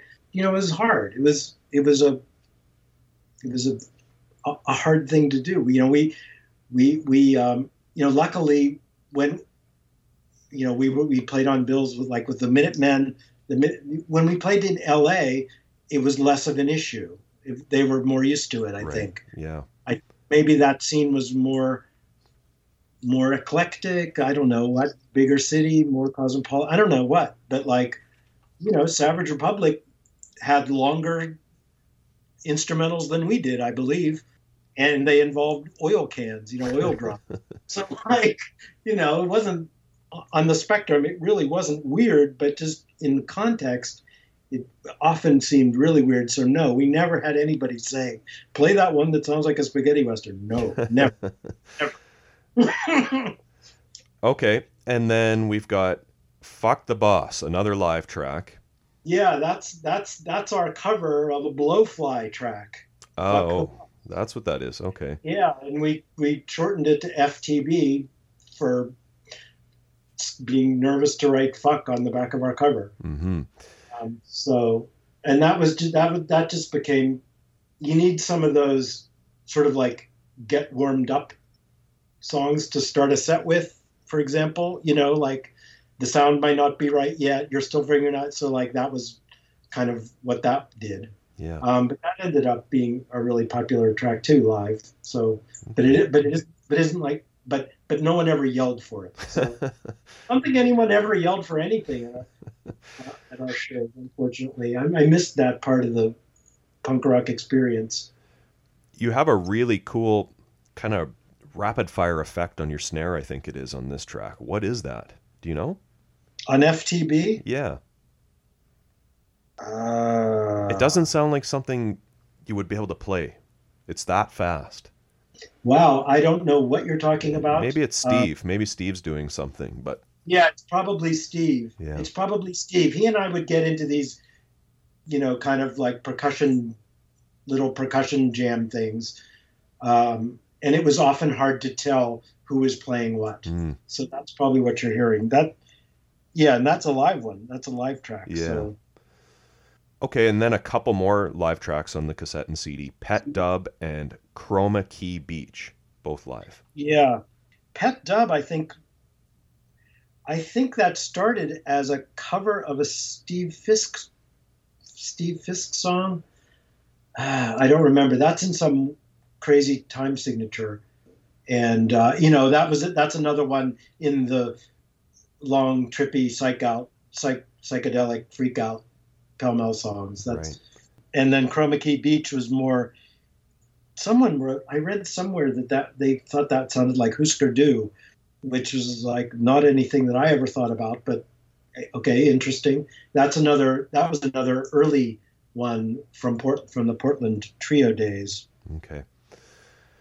And then we end with Work, Health, Love, almost like some dub reggae style sounds on there. Yes. Was that an influence? That was definitely an influence. Absolutely. From the early days on. Arnie was always big on dub. Arnie and John Lars were both into dub records. Of course, the bass lines, that was kind of that's an easy flashpoint for bass lines. And then dub was instrumental, right? So, we had a natural affinity for that. And I think Work, Health, and Love too was also I remember thinking about Cabaret Voltaire a lot. That 2x45 record. I don't know, remember now what year that came out, but it's just these big, long, hypnotic, percussive grooves. So that was definitely an influence on that one. Okay. I think Work, Health, and Love, I think, is the Boy Scouts or Cub Scouts slogan. Something like that. I don't know. For as flip as it was that we called that one song 6, 9, or 20, we actually did agonize over the song titles.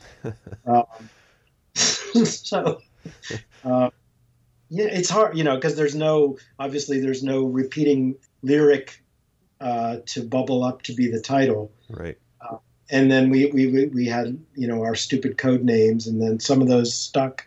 But then we did agonize fairly a lot over the song titles. Well, I mean, for instrumental music, the title still has to kind of capture the vibe of that particular track too. It does, and it has to capture it. And the same way, like we didn't ever like people singing over our music because it limits the interpretation, right?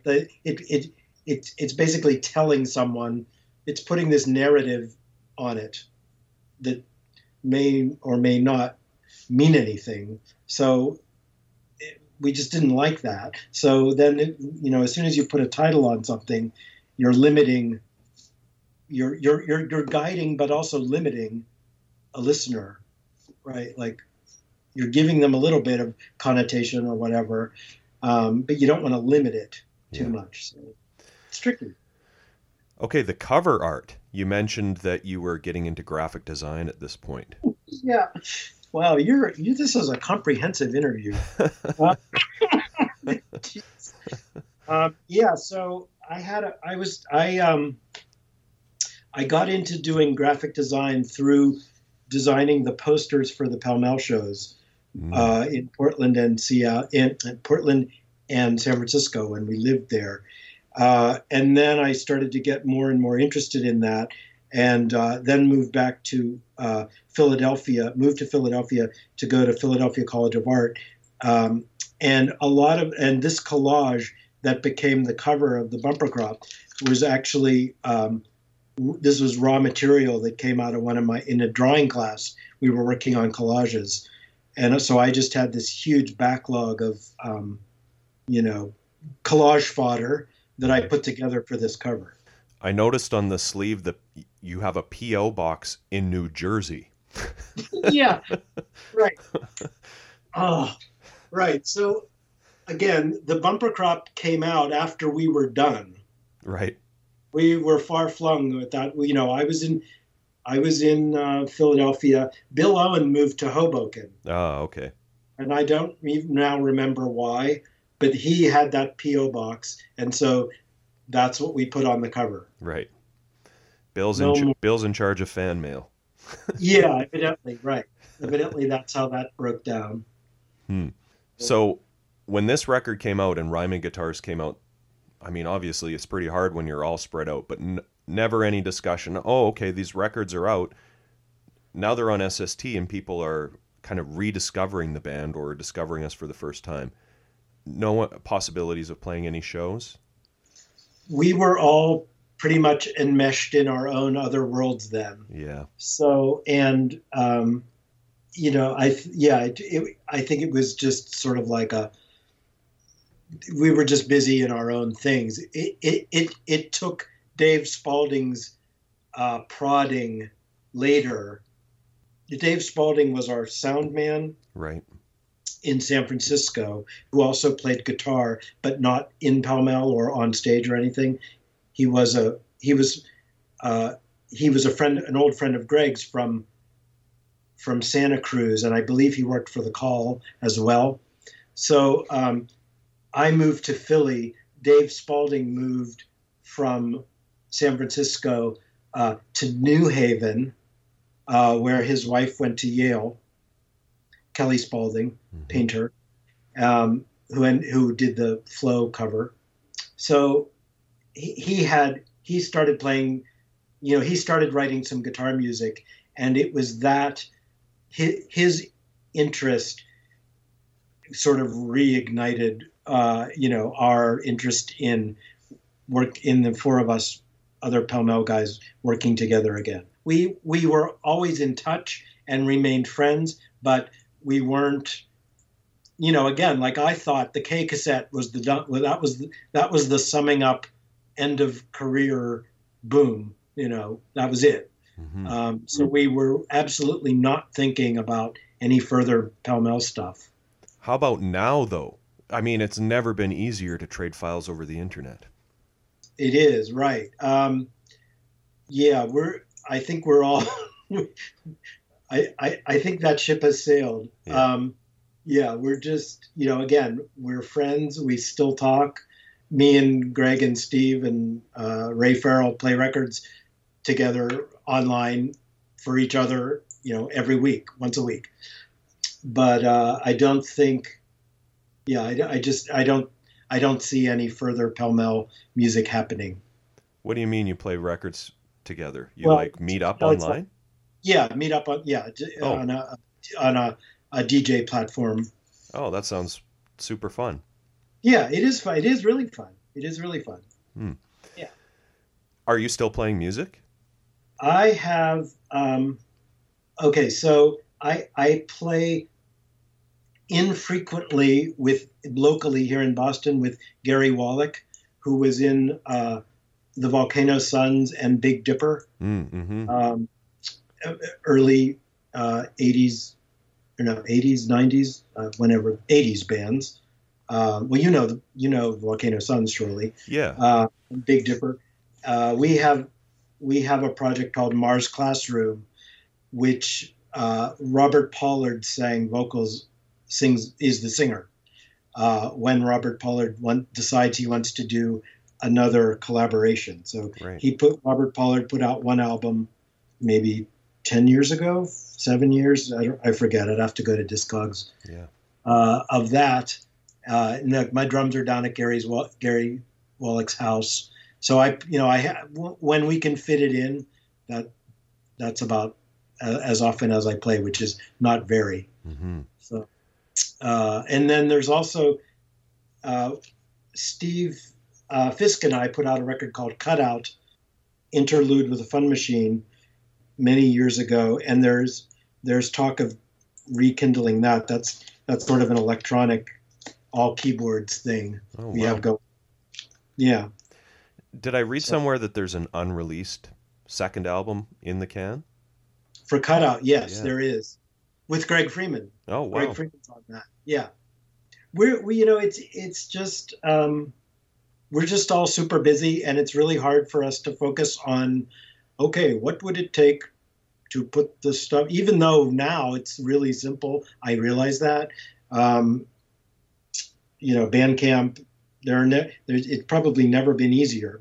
But, we're old and doing other stuff, and it's just not top of mind for us to get it out there. Yeah. There have been offers to do reissues and stuff from labels, which gets complicated because of the SST relationship. So, whenever that stuff happens, we talk, the core members talk. So we're still involved together when that stuff comes up. And also there's been, like, we just had a track used in a This American Life podcast episode. Oh. So there's that stuff going on, but nothing, hardcore Pell Mell of note. Right. Bob, thanks so much for taking the time to talk to me today. I really appreciate it. Sure. It was fun. Thank you. Thanks so much. All right. Awesome. Great to have Bob on the show. Lots of good insight into what was going on, and there's some great stories there too. I wonder, though, if I'm the only one who noticed that this record is called The Bumper Crop, and Bob plays in a band with Gary Wallach, who is in Volcano Suns, who also had an album called Bumper Crop. They play in Mars Classroom, and they both were in bands that put out the Bumper Crop record, I guess. Yeah, I've several people pointed that out in some of the reviews that I have for this record. This one came first, though. Yeah. Yeah, great interview. Thanks to Bob for being on the show. Always like it when the record store Singles Going Steady gets mentioned. Yeah. They talk about those Sub Pop comps. You can hear a lot of those online, and they're really good. The Steve Fisk song that they had heard on Sub Pop 5 is called Digital Alarm. That's really cool. Yeah, well, I was going to mention, they were at least on Sub Pop 5, the song Spy versus Spy from 81, and Sub Pop 7 from 82, with the song called Some Things We Do for Fun. I also have it that they were on a Trap sampler. They were, yeah. From 81. So Greg Sage's label, they did the songs Catwalk and Red Rhythm. And I also, there's a book called Sub Pop USA. And it's basically the anthology of that zine from 1980 to 88. Bruce Pavitt put it out. And I was reading through it about Pell Mell. There's a statement in here. It says, Pell Mell will be releasing 2 songs on the upcoming Trap sampler. That's what we mentioned. These songs are called Red Rhythm and Catwalk. This summer, Pell Mell will release a 12-inch 45 featuring New Saigon plus 2 other songs. This record will also be on Trap Records. So I wonder if the Rhyming Guitars 12-inch was supposed to be on Trap, maybe. Yeah. Yeah, I went down a total Portland rabbit hole this week. I listened to the Trap sampler. And I also did the 10/29/79 comp, also on Trap, which is a live recording made at a show in Portland with a bunch of those bands like the Wipers, of course, Stipnoids, Neo Boys, and more. Lastly, I did the History of Portland Punk Volume 1. There is no Volume 2, by the way, which came out on Objects of Rarity, which was Greg Sage's bootleg CDR-only label. Maybe even still available on Xeno Records website, I'm not sure. But it's got some great stuff on it. Smegma, Wipers, Neo Boys, Sado Nation, Napalm Beach. I was on a total Portland kick this last week. There's some great stuff there. Yeah. Well, I have to admit, like, when listening to this record this week, there are some bands, when we go through them on the show, that I'm very aware that in the past, when I was younger, I would not have been that into them. Yeah. But I would have been totally into Pell Mell. Yeah, for sure. Pell Mell for me is like, they got me thinking about Blind Idiot God, actually. Another cool, one of these cool instrumental bands that, like I kind of got low-key obsessed with Pell Mell. Yeah. Like I've been listening to them for about a month straight, including some of their later stuff too. Yeah. Did you check out Interstate and Star City? Great records. Yeah, really good. Yeah, I'm a Pell Mell convert for sure. I also checked out, Ryan, some of the stuff on this 6th International label. Like I didn't listen to it, but I went on their Discogs. That's the Rough Trade US offshoot. Bumper Crop was originally going to come out on 6th International. Yeah. Less than 10 releases between 1983 and 89 on that label. David Thomas and the Pedestrians. A live Conflict record. A version of Scream, This Side Up. Toxic Reasons, Kill by Remote Control. Mr. T Experience. Snuff. Hey, how cool is it that Bob, Greg, Steve, and Ray Farrell have a record club? Oh, that's awesome. I was like, well, I already hang out with Brant like a couple hours every Sunday doing the show. I wonder if he'd be into like hanging out for a couple of more and playing records. Yeah, it's pretty awesome. Should we go through these tracks maybe? Yeah, let's do that. History Lesson, Part 2. Before we actually go through the tracks, can I hit you with a couple of spiels I tracked down? Yeah, man. About this record and about the band. Yep. Don't forget, of course, that we heard Pell Mell on the No Age comp, and I should give you that Michael Whitaker spiel here. Hit me with some Spaceman. Yeah. So just to remind everyone, on that No Age comp, SST 102, Michael Whitaker did a write-up of each band on there, and here is what he said about Pell Mell. Hurtling pell-mell against the grain of popular music in the 80s, this band was uniquely ahead of its time. Formed in Portland, Oregon, and ending in San Francisco, Pell-Mell's 4-year history is a chronicle of some of the most ambitious pop instrumental experiments ever, dipping just as gleefully into Nino Rota as Neil Sedaka. Their music was always fresh and exciting. By being in the middle of the great music explosion of the late 70s and early 80s, they were able to make advantageous use of the many musics suddenly available to people everywhere, modern in action and classical in concept. Pell Mell is a sorely missed part of instrumental music. And then it mentions how the track on No Age is from this release, Bumper Crop. And of course, Pell Mell still kept on making music afterwards. They were just kind of like, on the shelf until this record was re-released by SST, I guess you could say. Um, Here's what it said in the SST catalog about this release, also by Michael Whitaker. Pell Mell is one of the earliest pioneers of modern instrumental music. The group, since disbanded, turned in many amazing performances of their sinuous groove music. Hear what makes them one of the most sorely missed bands ever. That's what he says there. And then in this same book, Sub Pop USA, there's a great spiel about them.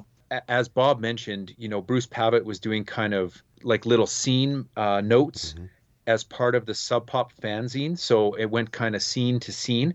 By the time he does this write up about this release, they're in San Francisco. Yeah, this is from an issue of Sub Pop from August of 1983, it looks like. And this is what he said. Pell Mell, the Bumper Crop 5-song 12-inch on 6th Street International, care of Rough Trade, San Francisco. So Bruce must have known that it was intended to come out on that, Yep. and he was already suggesting that it was out on 6th Street International. Here's what he says. Round hole, square peg. Instrumentalists pell-mell remain the most original band on the West Coast. Yes, folks, that's right. Trying to package these guys as the latest blah blah whatever is fucking impossible. The minimal hypno-surf sound of their first record is over with. Now it's bass, drums, and guitar, plus new addition Steve Fisk on synthesizer. It's a busier sound, rich, ornate, and rational as hell. Like Dwayne Eddy and a certain ratio, whom they've cited as influences, Pell Mell is in love with tone and atmosphere, modern mood music, good for at least 50 listens. There you go. So that was Bruce Pavitt's review of this release. Before it was actually released, I take it. Right on. Yeah, I've got some reviews too that Bob sent me. Awesome. So we'll get to those after we go through these tracks. So this came out on LP, cassette, and CD. There's 3 extra tracks on the CD and the cassette. Ryan, are we going into the comp zone? You confirmed it during the interview. We are totally in the comp zone. Okay. Track 1, side 1, Week of Fire. This is a studio track. So I'm not sure if I explained this clearly or if we talked about it in the interview, but the album that these tracks come from, the K cassette, for years we stood clearly as one thing. One side of that cassette is studio tracks. The other side is live. So the Bumper Crop is made up of those studio and live tracks. Uh-huh. So this is a studio track. A killer opener, kind of has an indie rock vibe, almost like Slovenly meets Sonic Youth or something like that. And then it just goes into this killer jam with some great guitar and bass interplay with Steve kind of adding cool effects over top. Yep. It totally paints a picture in your mind as well. Week of Fire, I totally understand. Well, both you and I do, having played in an instro band, how important it is to get just the right name for your instrumental song, even though, and especially because there are no lyrics. That's right. And totally fits. And there's some tasty splash cymbals on this song too. Yeah. Track 2, Dad's Top Drawer, a studio track. This one dates back to the Portland era of the band. It's on that 1982 live cassette that they recorded in Portland before they went on tour. These guys are so clearly incredible players. They're both proficient on their instruments and also very inventive players as well. Yeah. I love there are a few passages in there where it really sounds almost like a baritone guitar sound, Hmm. really, really low and twangy. Love that part. And Brant, you know what's in Dad's top drawer, right?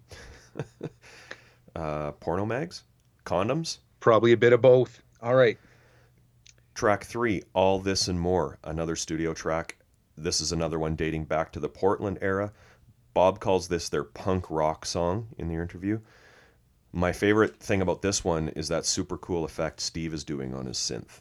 Track 4, 6, 9, or 20. This is one of the studio tracks recorded in the fancy studio, as Bob talks about. Steve kind of propels the main riff of this one. I don't have any issues with the production. We've heard much worse on SST records from this era. Oh yeah. Yeah, but I could Yeah, I yeah, could yeah. see why the drummer in particular would have issues. It's always the Oh drums, yeah. right? Yeah.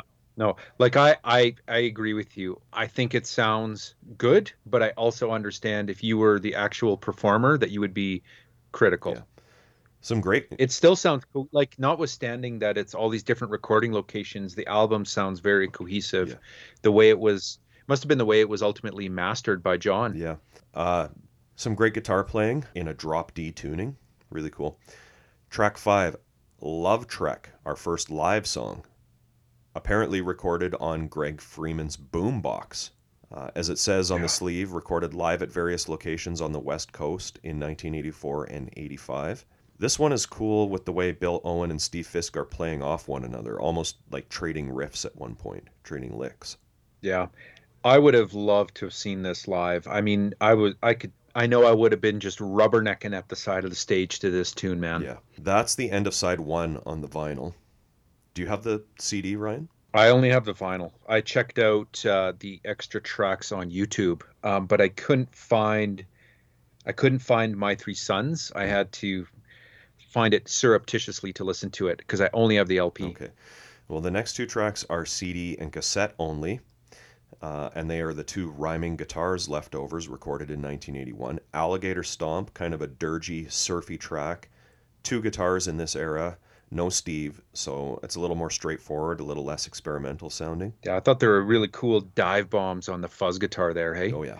And then My Three Sons, again, a pretty straightforward guitar driven upbeat rocker. Cool track. Then we're on to side 2 of the LP, Estacada, a studio track. This one starts out with some dissonance. Bill Owen just tearing shit up on this track. Also from the Portland era, Steve really adds a lot to these tracks for sure. Great production. Probably really helped having Steve Fisk in your band, but also actually Greg Freeman is a producer engineer with just an insane body of work. He also owned his own studio in San Francisco called Lowdown Studios. He did the Dale Crover Melvin's solo record, like the Kiss one. ah, He did Pell Mell Flow. He did some of Interstate. He did stuff with the Dwarves. Panel Donor, Ryan. ooh, Fright nice. Wig, Some Velvet Sidewalk, many, many more. Yeah, this song has some rototom action, which I think is what you were hearing as bongos. Ah, yes. Love the love the Rototoms, man.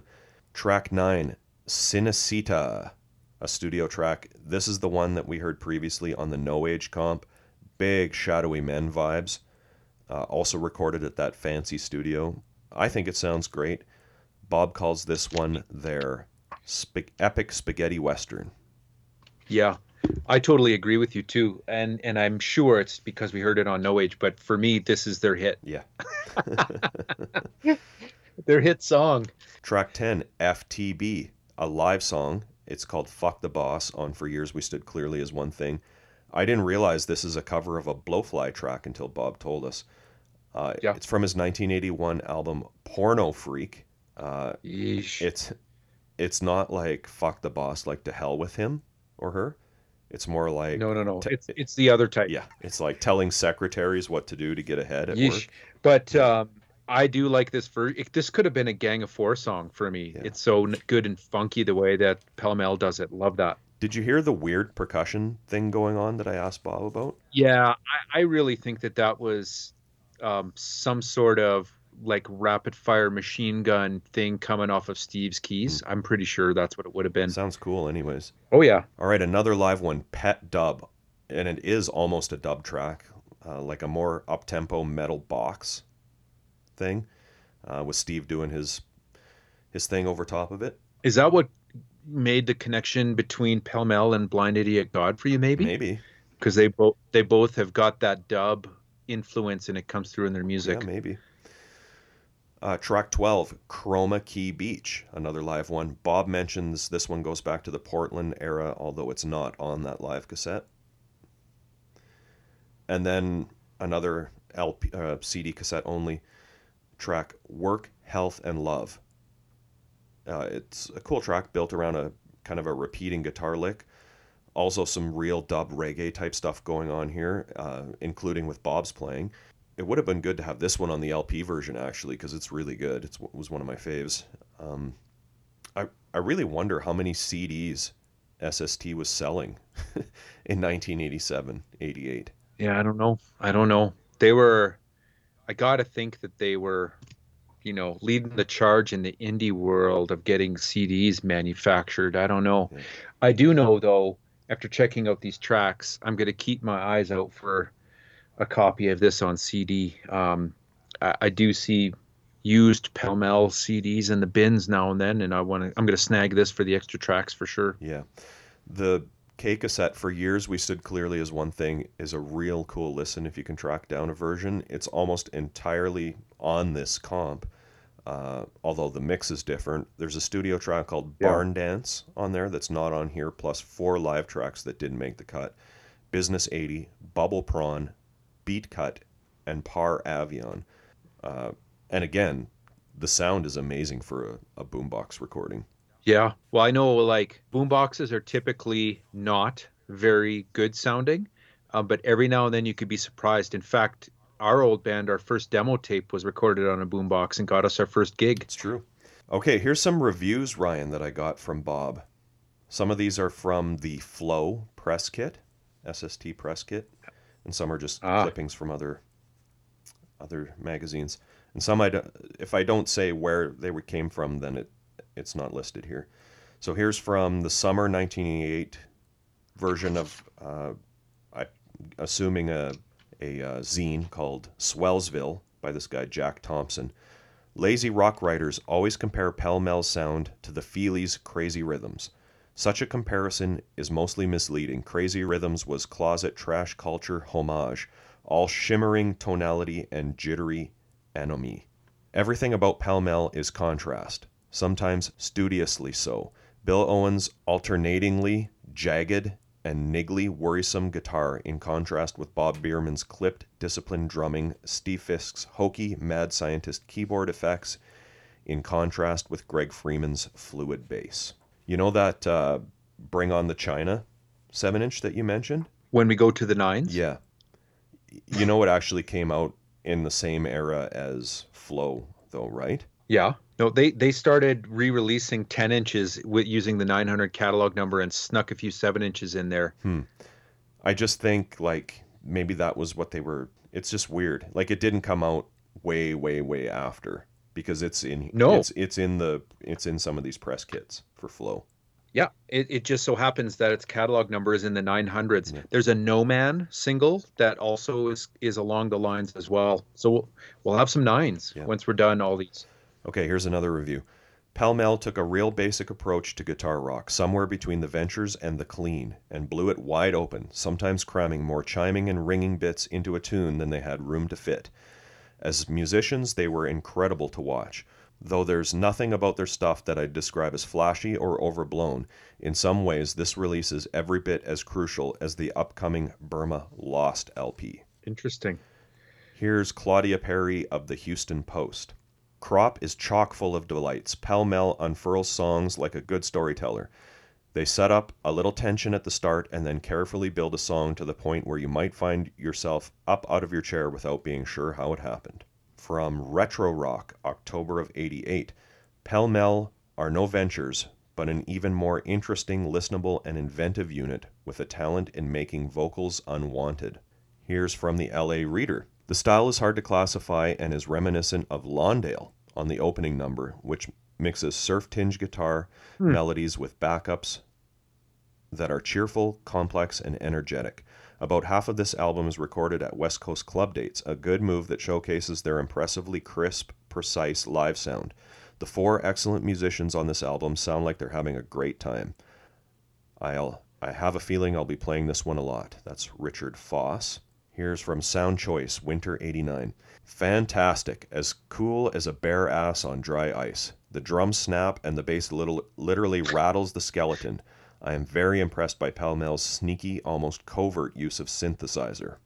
That's by Bret Hart. Here's from Option Magazine, November 88. Here, as usual, the band builds its rhythmic and precise compositions from the floor up, with a sort of disco surf drum beat, chunky bass playing, and clangorous guitars.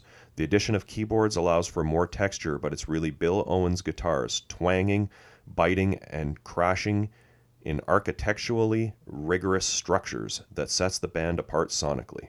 That's Don Arroyo. And then one more, a collection of vaguely flamenco and red Crayola guitar lines collected with B-52's synths and Tangerine Dream parallel fifths. But everything swirls and falls with brisk precision. Each song clicks into a cool groove that evokes a different stream of memories, some clear, some distorted, none sentimental. It's like music from another universe. How about the artwork, Ryan? Yeah, I think Bob was surprised that you even asked about it. Yeah, well, it's really good artwork. Yeah, it is a neat kind of abstract collage, hey? Yeah, he did it while he was at art school or design school. Suits the music on the record. It's interesting that they went as far as creating art for the version that was to come out on 6th International. I'd like to see what that artwork looked like. Yeah, definitely showing some graphic design chops though on the cover art. Mine doesn't have an inner sleeve, and I didn't check to see if there's any additional artwork. I've just got the front and back on my version. Yeah, I don't think it came with a sleeve. Some great photos of the band on the back. Yeah, totally. It's pretty. That Steve Fisk photo is one that shows up a couple more times too elsewhere. Yeah, it's pretty bare bones considering, as far as info goes. Considering that these tracks come from so many different sessions. Well, the one thing that I was, noticing, and I think it's the first time, I can't recall it happening before, but there is, SST with a blatant advertisement for another record label right on the jacket. Yeah. With the K Records, the K and the shield. Yeah. Like, I'm not sure that has been done before on SST that we have seen. Yeah, maybe not. Yeah, good point. How about Dead Wax, Ryan? Zero. Just some serial numbers and John Golden. That's it. Ballot result? Let's do it. Ballot result. What were your picks, Ryan? Well, I really liked the hit. Yep. Cinecita. Week of Fire is good, like a great opener for me. I also really liked Love Trek, the live one. Like I said, I was grooving to it, and I was like, man, that would have been really cool to see live. Yeah.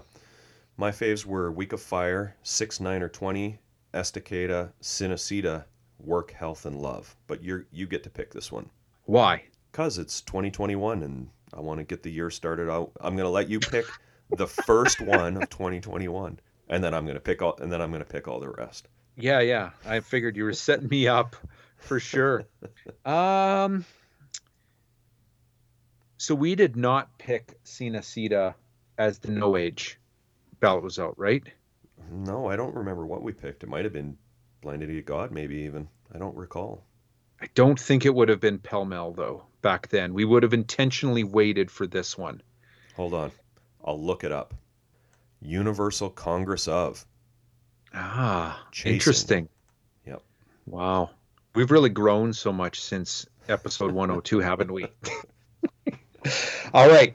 You know what? I'm going to go with Cinecita. All right. Done deal. I think it's like I like a lot of tracks on here, but it's definitely the one that was my favorite, likely due to, the familiarity, but I love it, and it'll fit really good on a comp tape. Yeah. Hey, thanks to Bob for being on the show this week. Really appreciate having him on. It was great talking to him. Yeah, no doubt. And not to be outdone, Brent, next week is SST 159, the Steve Fisk record, 448 deathless days, and we've got a special guest. You bet we do. Steve Fisk is on the show. Nice. Hey everyone, thanks for listening. You can find us on Facebook, Instagram, Twitter, Tumblr, all at Mojack Pod. We post all kinds of info and tons of pictures of the bands and albums we discuss on the show. Our blog is mojackpod.com. Please check it out for some exclusive content. If you like what we do and want to support the podcast, the best way to do that is to tell your friends about the show. Subscribing, rating, and reviewing on iTunes is also appreciated. We love hearing your opinions, corrections, and feedback, so feel free to post on our social media sites and send us an email to mojackpod@gmail.com. Thanks again for all the support, and we hope to see you next week.